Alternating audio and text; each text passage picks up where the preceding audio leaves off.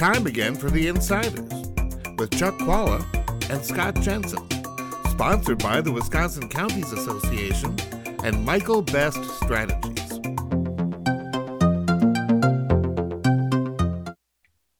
I'm Chuck Chvala, former Senate Majority Leader. And I'm Scott Jensen, former Assembly Speaker. And we're the Insiders. And so let's talk a little bit about the governor's State of the State message. Scott, give me your take.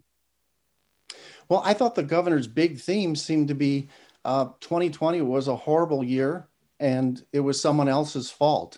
The governor spent a great deal of time trying to extricate himself from the unemployment compensation mess that he rightly should take part of the blame for. It took them many, many months to respond and change the leadership of the agency, and now 10 or 11 months before he has a new plan for actually upgrading and updating the unemployment compensation system. Wisconsin is one of the slowest states in the Midwest in getting out checks and one of the slowest states in the Midwest in getting out vaccines. So he just seemed to keep trying to blame everyone else for anything that went bad in 2020. What I thought was interesting was the contrast was he took, as a smaller theme, he took the notion that he took credit for the budget that really was written by the Republicans. So the governor lauded the surplus the state has and how good the state's finances are, the rainy day fund, and all the money we put into the schools. Of course, that was a Republican budget that he very reluctantly signed, and it sounds like he intends to run for re-election on it now. Well, that's interesting. First of all, let's look forward a little bit. The governor's State of the State, and these are things that the governor talks about. He said it's going to be the year of broadband. And that, I think, was a great thing.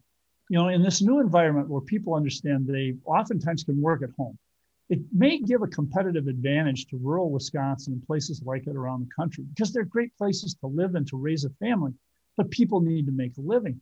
This could be the opportunity for rural Wisconsin to move ahead. And Governor Evers is going to put substantial money, more than $100 million toward this. Let us contrast that with the Walker administration, which actually turned down $40-some million for rural broadband, federal money that would not have cost our taxpayers a dime. And Scott Walker turned it down. This is the right direction. It's the right thing, and it's at the right time. Looking backwards, okay, let's talk about a couple of these things. Governor Evers was dealing with a 50-year-old unemployment compensation computer system that Republicans had not updated. And perhaps more significantly, I've seen, because of some of the work I do in the law, the application that people have to go through. You almost have to be a lawyer to make that happen. I saw a person who actually did get their unemployment denied because of an answer to a question where they just simply made a mistake.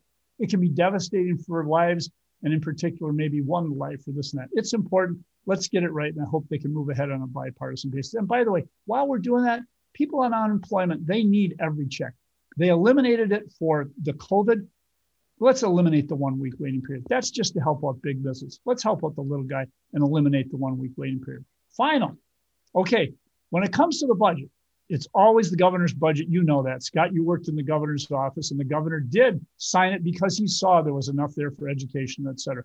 Some of us weren't too happy with that, but it is the governor's budget at the end. And by the way, let me remind you, Scott, of a conversation we had, which I've remembered to this day. I'll never forget Scott Jensen coming into my office after the budget was over. He said, you know, we're going to do really well. We're going to run on your education stuff, Chuck, this year. And that is because everybody who signs off on the budget gets credit for what happens in the budget. But number one is the governor. And when Scott said that, behind my eyes, my thoughts went down a little bit. But Scott was right. And that's why I went down, because we can all take credit when the budget is passed if we've had responsibility. Well, let's hope they can all take credit for dealing with the broadband crisis in rural areas in Wisconsin. That is a big problem for businesses, for schools. It's something that needs to be tackled, and hopefully they can do that on a bipartisan basis. Unity. You've been listening to The Insiders with Chuck Chvala and Scott Jensen, sponsored by the Wisconsin Counties Association and Michael Best Strategies.